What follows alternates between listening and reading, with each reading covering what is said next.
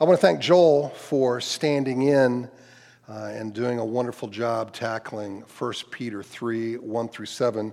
And I listened to both sermons, despite what he said, I didn't plan on him covering the wives and husbands. We joked about it. It just so happened that's kind of how it fell out.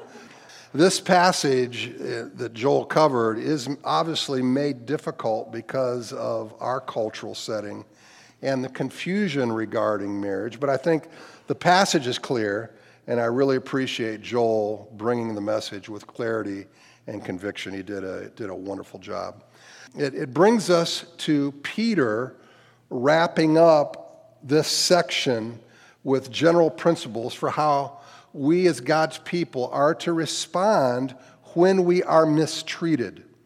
And this treatment may be from the general culture, or it may even be from family and friends, but either way, I think the principles always apply. These injunctions always apply to the church body in terms of our responsibility to be peacekeepers. And so let's stand as we read our passage together. Finally, all of you have unity of mind, sympathy, brotherly love, a tender heart, and a humble mind. Do not repay evil for evil or reviling for reviling, but on the contrary, bless, for to this you were called, that you may obtain a blessing. For whoever desires to love life and see good days, let him keep his tongue from evil and his lips from speaking deceit. Let him turn away from evil and do good. Let him seek peace and pursue it. For the eyes of the Lord are on the righteous, and his ears are open to their prayer. But the face of the Lord is against those who do evil. So, Lord, as we come together, we pray that this would not just be, good things to believe, but that we would have our lives transformed, that we might acknowledge the need for us to humble ourselves before you and allow your word, your spirit to change us. Lord, I thank you for this body that receives your word with gladness. And now may you do your transforming work in each of us. We invite this. We pray in Jesus' name. Amen. You may be seated. Finally, all of you have unity of mind, sympathy, brotherly love, a tender heart, and a humble mind. Finally, all of you. So obviously, when he says finally, he is wrapping up this section. It's the conclusion of the section. And notice that these applications are for all of us. Right? There is no wiggling out of these injunctions, with a litany of excuses or exceptions. We can't opt out with, this is just the way I am. I'm not these things over here. That doesn't work. Christians are called to practice unity and sympathy and brotherly love and to be peacekeepers, not to have a disagreeable attitude. Unity of mind is translated to live in harmony in some other translations. It has the idea of being like-minded. The opposite of this is to have a party spirit within the church, divisions, mutiny. These are uncharacteristic within the body of Christ. Now, let's just acknowledge what Peter does not say. Peter does not say, never have disagreements. He doesn't say, never have issues or problems. That's not what he says. Problems are inevitable for living on the earth, dealing with human beings who disagree, have a variety of gifts. That's just going to be the case. But can we, in the midst of that, maintain unity? And I would say yes. I have a wife who, we don't agree on everything, but we stay married, and most of the time we're unified, right? Okay? And that's just the truth of it. But we certainly don't agree on everything. So that's not what Peter is asking. But you opt to keep your eyes on more important things. That's really what what this is about in establishing unity. Okay? In the midst of disagreements, unity can be maintained. Are we handling differences in a way that values the other person? Or are we opting for a way of relating that divides, that shows we don't value the other person? Now, the obvious application, I think, in the context here is that unity takes place as we practice these other things. It's kind of a group that we take together here in these verses. It's telling us to be sympathetic, have brotherly love, tender heart, to be humble. These are components that add to the unity. Unity is not a vacuum where we deny differences and, just strive to get along. It's a daily practice of these other characteristics that help to cultivate unity. To read this verse in the negative, we could say it this way. There can be no unity when we're uncaring, when we have a hard heart, when we're prideful. All right? Here's a statement I want you to think about for a second. Disunity is always a misalignment of priorities. Disunity is always a misalignment of priorities. Now, as Joel said for the 2 weeks that he preached, that he talked about staying consistent with our theme of the Jesus way of relating, that there is a submission to God and there is a relationship with God that takes priority. All right? That is our primary responsibility. And when our primary goal are these things spiritually, then we have unity not only with Christ, but unity with one another. Christ is our conductor, and unity is maintained. When fleshly pursuits of pride and party allegiance enter the picture, disharmony is the result. Listen, disunity is not an organizational problem. Disunity is a spiritual problem. Christians may differ on how things are to be done, but they must agree on what is to be done and who we are serving.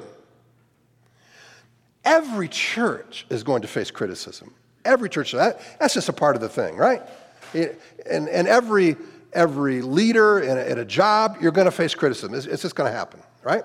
But every church will face criticism about programs, music, style of preaching, building ad infinitum, right? But can we not agree on what our goals are and who we are serving? Now, frankly, some conversations never get that far, right? For instance, when Jen and we have a disagreement on some things, we might disagree about particulars, but we can reduce it down to the things that unite us, to the principles that we are united around, and then that really helps in guiding the conversation. It's the same within the church. But frankly, some people aren't interested in defining the what and who because they know that will involve submission to biblical principles. In other words, it's far easier to take offense. It's far easier to deliver pot shots. And it's far easier to exit instead of working out unity. Some just don't have the stomach for it. A man criticized D.L. Moody's methods of evangelism. And Moody said, "Well, I'm always ready for improvement. Tell me what your methods are of evangelism." And the man confessed, "I have none." And Moody said, "Well, then I just think I'll stick with my own." All right? Now, whatever methods we may use, we seek to honor Christ.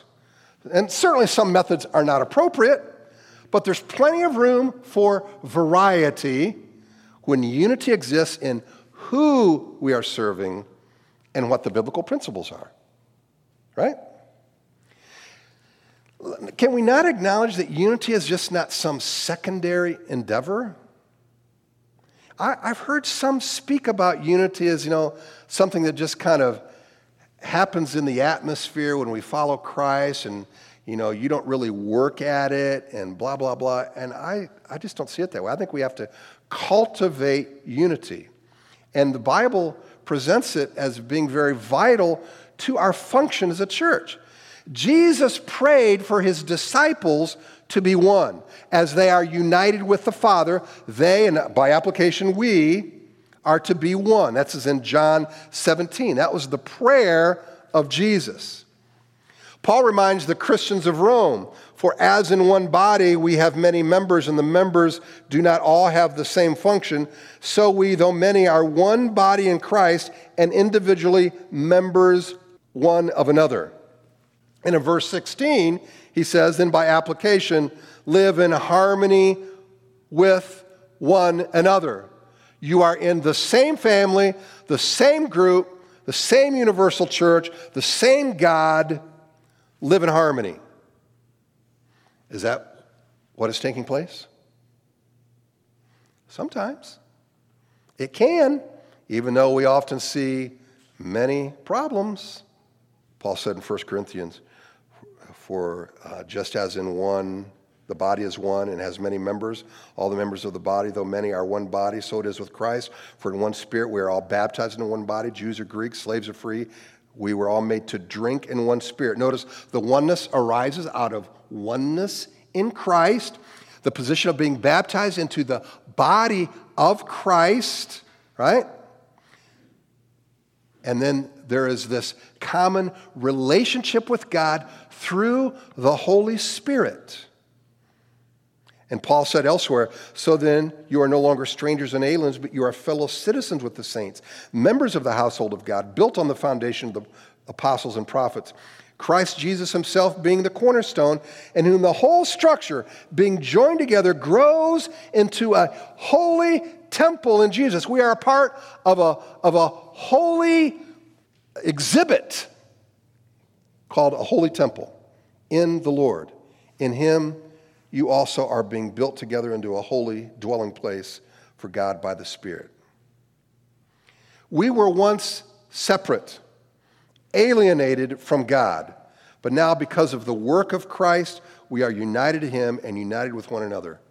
And we're to continue that relationship with him and one another of harmony.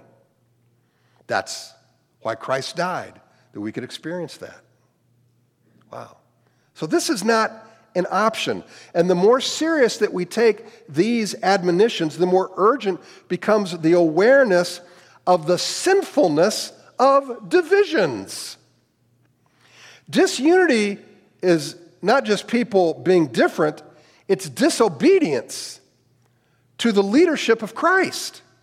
Now, that doesn't mean you can't have other churches, but in the group I'm in, all right, I'm not disingenuous to others outside of my group, and certainly within the church that you're a part of, with the people in front of you, you're to work for harmony. Now, here's some other things joined to unity. Sympathy. Sympathy. This word has a practical aspect. Not only are we to understand the hurts of others, but we actually act to assist the person. So, in other words, I'm so sympathetic towards them that I don't just say words, but I do something to help them. I show kindness. It's to flow from the heart of the Christian to whoever is in front of us, right? No matter who it is, your party or not, sympathetic. How do we cultivate sympathy? It's difficult in our age, even for the church. I've heard numerous authors address about living in the digital age for the church and our supposed connection on social media. Now, I'm on social media. I don't use it as much as I used to. I'm not saying it's evil, but let's at least acknowledge the truth of the matter. People are less tolerant, less kind, less sympathetic. Why? Because we can hide behind a screen. What was supposed to deliver connection and improvement in the area of the human heart and in relationships has miserably failed. We can rant without face-to-face interaction without immediate consequences. I think one of the greatest challenges for the church is that when people are opting for a metaverse presence, even impersonating a church in 3D, we have to never forget there is no replacement for a physical, embodied fellowship.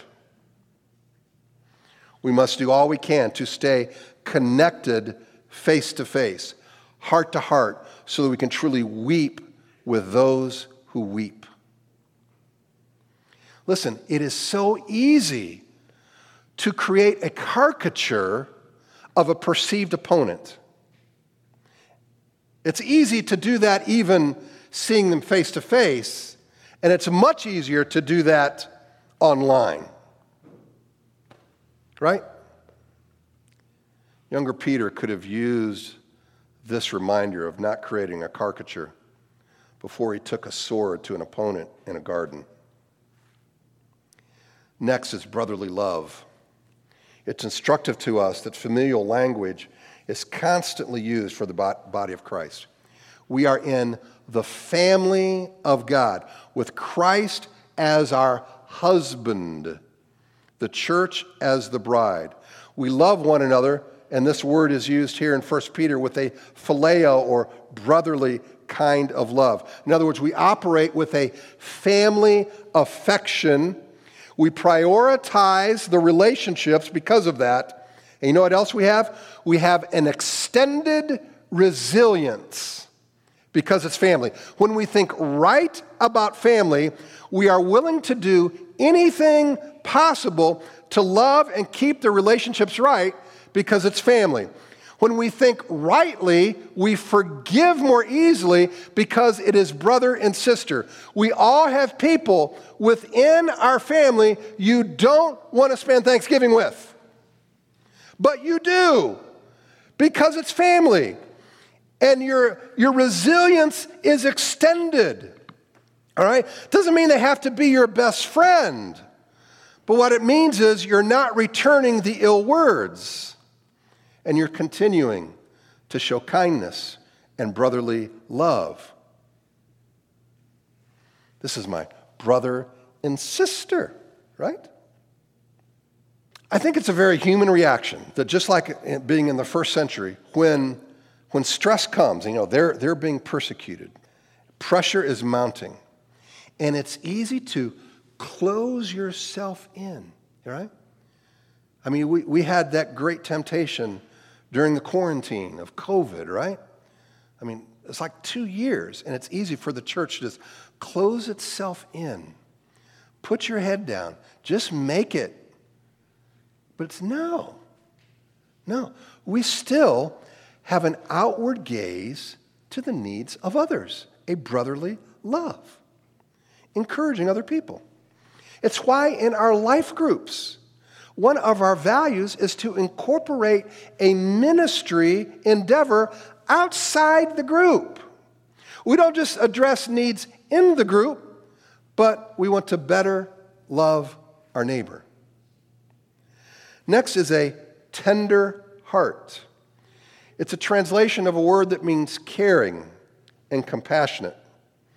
And when taking the meaning from this context, it's expressing care in the most unexpected places. Certainly, to a persecutor, that's unexpected. But I got to thinking about this, of when you could have a tender heart.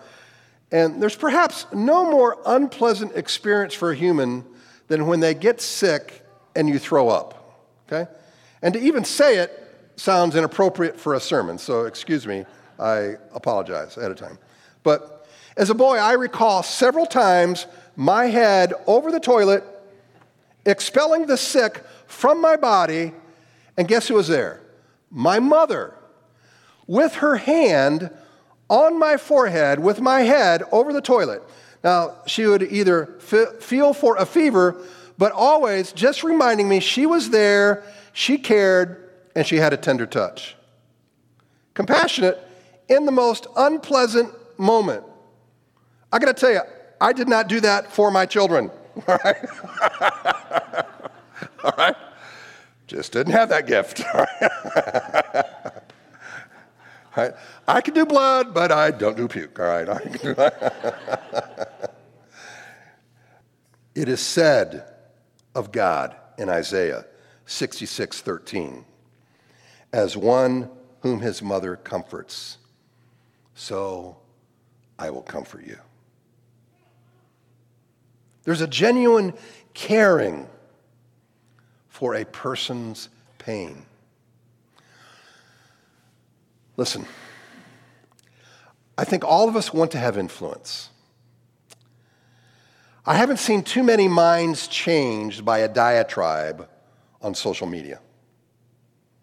There might be one out there somewhere, maybe in eternity, we'll find the one guy that was changed, but I haven't heard of many. If we really want to influence, how about we have an affection for the well-being of others, even that we disagree with? A tender heart. Next is a humble mind. The Greco-Roman world did not value humility. They saw it as weakness. But I think there is no unity without humility. Proverbs said, one's pride will bring him low, but he who is lowly in spirit will obtain honor. It's another way of saying it's a good thing. Even though the culture may not value it, God certainly values it. Humility does not mean I have to deny the gifts that God has given me. It does not mean that I have to have a long face and my face down, constantly apologizing. Humility does not mean you cannot have confidence within the Lord's power in your life. Humility is aware of weaknesses, it's aware of needs, and it's not afraid to admit them. Humility does not care if others get the credit, for it realizes that the elevation of self is not the goal. You know, I've thought a lot about this recently, that in today's culture, you know what the new idol is? Our feelings. Our feelings. Think about it. Now, it's not that feelings are bad, but the feelings of the individual have become the goal, more like an idol. For the Christian, feelings are never the goal or the end of a thing. Our feelings, be it, sadness or happiness, simply give us clues of something deeper. So you don't deny them, but how we feel is not our goal. When my feelings are the goal, depression or happiness become a tool of self to declare that I am the end. Instead, it is God's glory that is the end of a thing.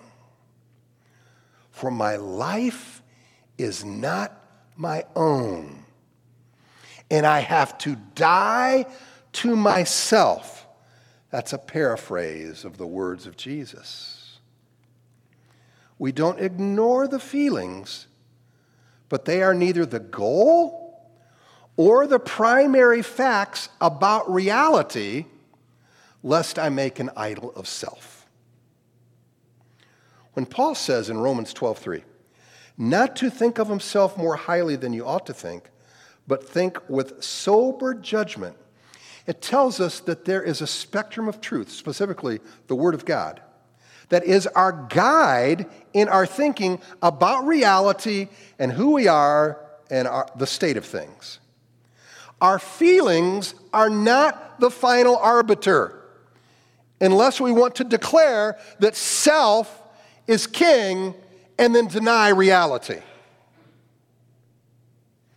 Pride and unity cannot coexist.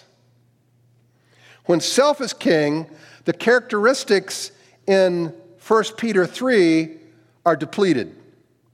Humility and love comes from a heart where Christ reigns. Listen to the instruction of the Apostle Paul. For the love of Christ controls us, because we have concluded this, that one who has died for all, therefore all have died, and he died for all, that those who live might no longer live for themselves, but for him, who for their sake died and was raised. From now on, therefore, we regard no one according to the flesh, even though we once regarded Christ according to the flesh, we regard him thus no longer. Therefore, if anyone is in Christ, he is a new creation. The old has passed away. Behold, the new has come. It's the love of Christ that is to control us instead of division and vengeance. And how does that take place? We have to first settle the big question. Is my life mine or is it his? Am I living to self and my own feelings, or am I living for his glory and his honor? You have to answer that question if you want the rest of this to make sense. This is where humility springs. We no longer live to ourselves. Our lives are not our own. We don't regard others just in the flesh, money, prestige, outward things. That's where self takes the pride in it. That doesn't mean that those things are evil in of themselves. That's just not how we're identified. That's not the end of all things. We are made in his image. We are a new creation, bought and paid for. We serve him and his purposes. The old ways are gone in the flesh, and the humble realize they live for his glory and not for self. You see what I mean now when I talk about unity being a spiritual problem? We have to settle that area. Now, listen, if you're anything like me, my biggest problem is me. It's self. It's my flesh. Know me for 5 minutes and you know I've got it. Okay? And we all do. And so it takes a daily commitment of dying to self, of acknowledging that, and acknowledging that I am not the owner of even my body. He is. And I exist for his honor, for his use, for his glory. So I want to answer that question and remind myself of that daily. That's what the humble do. I'm working on it. Verse 9, do not repay evil for evil or reviling for reviling, but on the contrary, bless, for to this you were called, that you may obtain a blessing. Let us remember this was written by a man who cut off the ear of a guard who stood against Christ. Peter was quick-tempered. He apparently learned his lesson. So if this seems impossible, if this passage seems like, man, I am so far from that, so is Peter. But look where he is now. Okay? So let's just be open and honest before the Lord about where we're at. Let's be humble about it and say, Lord, I need work. I want to invite your Holy Spirit to change me, to make these changes in my life so that I can reflect 1 Peter 3. Okay? If Christ is in you, don't say it's not possible. Those who are responsible for you losing your job, or in the case of the Christians in the first century, capturing your family, causing injury to your family, your loved ones, how are you to act? Well, first of all, let's just make this statement. We're not talking about, like a thief coming into your house, an individual, to rob you. What we're talking about are religious, in the context here of 1 Peter 3, religious and government authorities who thought they have the right and obligation to persecute you. And what Peter is saying, do not pay them back. Do not return their threats with another threat. Do not cut them down. Instead, bless them. That means look out for their good, not their demise. So this is about personal vengeance. Now, I don't think this means also that we can't use legal means, at least within the system that we live within, such as Paul did when he was arrested in Jerusalem and he went before several different authorities pleading his case, trying to get freedom. Why? Because he wanted to preach the gospel and he wanted to be free to do that. And he thought it was illegal in what they were doing, and it was. So he pled his case in court. But he was not seeking personal vengeance, and he did not speak evil against them. See to it that no one repays anyone evil for evil, but always seek to do good to one another and to everyone, Paul said. Elsewhere he said, repay no one evil for evil, but give thought to do what is honorable in the sight of all. Again, how do we relate to one another that hurt us? You don't return evil.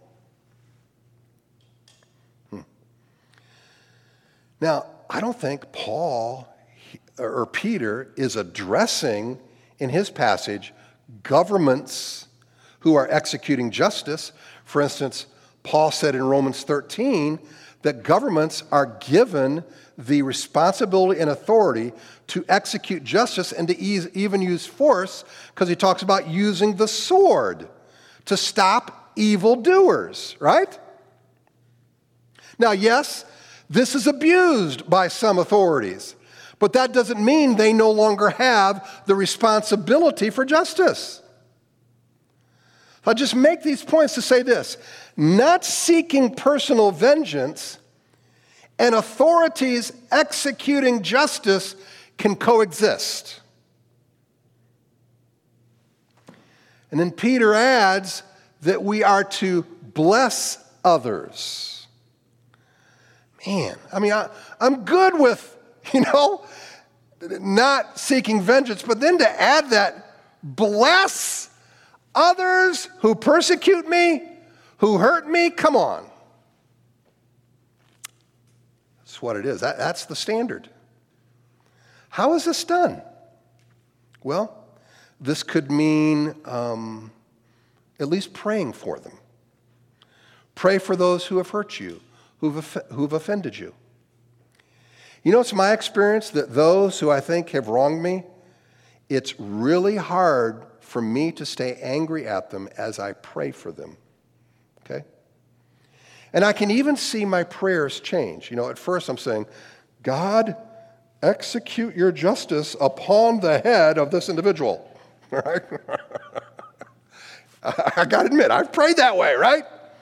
But then over time, then I'm praying, God, bless them.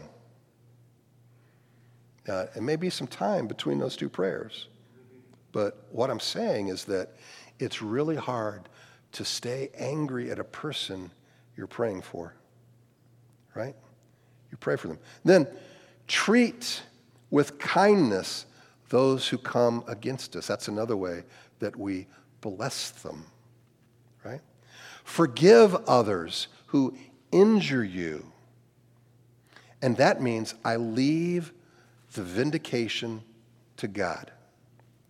Listen, it's easy to replay events, and I've done it in my mind. You have a conflict with somebody, you feel like you've been mistreated, and I'm replaying in my mind, if I'd have only said this to show this person how they were wrong, if I could have only made this point, I would have put them in their place, right? And then you read a passage like this and you realize that's stinking thinking, right? That's the flesh. Instead, and by the way, you have a choice on how you think. And you have a choice on your motives, right? So I have to realize the sin of that. I have to change my thinking and look to the power of Christ in me so that I can meditate on how I may bless them. Wow. And what does God promise? when you do that, well, he says he's going to return to us great reward. Blessing. How's that blessing realized? Well, I think the smartest thing to say at this point is we'll leave it in God's hand to bless as he wants to bless us. All right? That's probably the smartest thing to say. We don't know exactly how all of this is to take place. Now, he provides spiritual rewards with great joy and peace. He does that. He provides rewards in heaven. He can even give material rewards. But the point is, I don't think God is going to leave those faithful efforts to seek peace unrecognized, and he's not going to leave us empty-handed. He will bless those who do those things. But if I had to cast my lot on one, I'll let Jesus' words speak for me. Blessed are you when others revile you and persecute you and utter all kinds of evil against you falsely on my account. Rejoice and be glad, for your reward is great in heaven. For so they persecuted the prophets who were before you. I'm glad elsewhere in this passage it talks about God's ears and eyes being open to the righteous. Because you know what? He'll recognize it all. And you may feel like, man, you got to grit your teeth and you're dealing with people you're trying to be kind to, and you know they don't return it. They just continue to, be begrudgingly, actively, aggressively against you. And it's all you can do to not spit and say something and to be kind. Well, take this to the bank. God sees it, God knows it, and he will reward you. I mean that. Does it get any better than that? And I'll leave it in his hands on how he wants to do that. Certainly in heaven. But you know what? I think that you'll never regret being kind to someone. Right? But the words that I regret are those where in anger I tried to get back.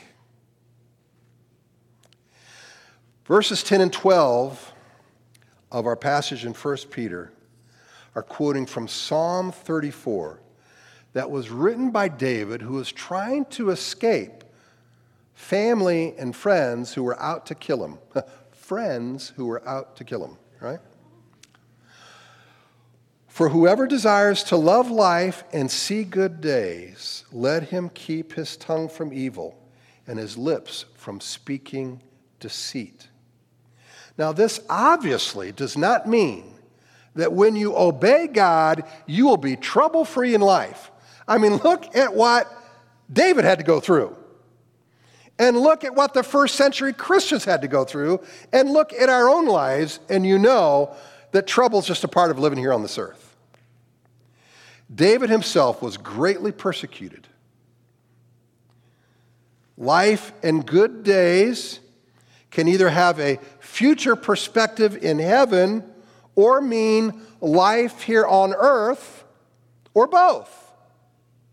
Now, life and good days in Christ means that I have peace and joy in the midst of any circumstance. God does not call me to hate life or see all of life as this giant burden, or to escape even the realities of life, but rather I can experience joy by knowing that my life is in the hands of a sovereign God. That is Peter and Paul singing in a jail because their life was in the hands of a sovereign God. Now, I don't think Peter is suggesting that we do some type of psychological gymnastics that refuse to face facts. Rather, he was urging us to take a positive approach by faith that sees the presence and promises of God in every situation. That brings joy. That's real living. And a sign that we have done this is when we can not revile in return, not return evil for evil, not speak against another person, even though you feel like they might deserve it. And then not lying, being deceitful about a situation to get out of trouble, not being truthful. Let him turn away from evil and do good. Let him seek peace and pursue it. When we see the example of David, we read of this incredible sense of respect for Saul and love, even though he was in positions to kill Saul, and he didn't do it. He didn't seek vengeance against Abimelech or Saul. David loved them and returned their cursing with respect, without retaliation. We don't just omit evil, but we seek to do good to those who mistreat us. Pursuing peace is actually a hunting term. It means to have determination and persistence, just like a good hunter does. Only in this, what we're pursuing is peace. Paul said, if possible, so far as it depends on you, live peaceably with all. It means do all you can to be at peace. The fact is, many are one and done in this regard when it comes to being hurt. You hurt me, you offend me, I'm done with you. The Christian is to be persistent to work out issues so that harmony is achieved. Some aren't interested in peace, but the faithful disciple is persistent. Janet and I have dear friends who we had a severe falling out of, not just ourselves, but others as well. We tried numerous times to remedy the situation. And frankly, there were hard feelings on both sides. Years passed, and a situation arose to where there was an opportunity for us to bless one another. And when that took place, it was like something happened in the heavenlies. Like a door was opened, and we now enjoy a truly peaceful relationship that's growing and that has been reconciled. But listen, it takes both parties for peace to take place. But let me tell you something. It was worth the years of waiting. It was worth the effort. Let him seek peace and pursue it. For the eyes of the Lord are on the righteous, and his eyes are open to their prayer. But the face of the Lord is against those who do evil. There's a sense of intimacy with God and those who walk the righteous path that Peter has laid out for us here. Remember, he's writing to a church, okay? God hears and sees the faithful efforts, and he eagerly responds to them. I think this is an echo of verse 7 that Joel talked about, of when husbands mistreat their wives, what's it do? It hinders their prayers, right? God is not mocked by people who claim to have, freedom in Christ, the love of Christ, a walk with God, and yet hold grudges, refuse to forgive. Those are polar opposites. Even though there's still a relationship, by turning his face against them means the intimacy or fellowship is negatively impacted. Now, God's grace is always available. But this does not mean the unrepentant believer will not reap consequences of his or her disobedience. How many of you have ever been out to eat and you've seen a couple who are sitting for an hour eating their food and they haven't spoke one word to one another? How many of you have experienced that with yourself? Now, don't raise your hand, all right? I don't want to see the hand. But you know what I'm talking about, right? You're married, you have relationship, but the face is turned against each other. When in fellowship, we can gaze into each other's eyes and enjoy the communication, right? Our willingness to cultivate peace and forgiveness with others, even the worst of offenders, is a barometer of our relationship with God. And when God's love and grace is poured in our hearts, Peter's saying, don't block that. Continue and express that with others. Because let me remind you, we were so undeserving. I've been so undeserving. And yet God continues to love, continues to pursue. Not because I deserve it, but because that's what his grace does. May we, as a people, continue to allow him to mold us into being peacekeepers. That doesn't mean you don't have conviction.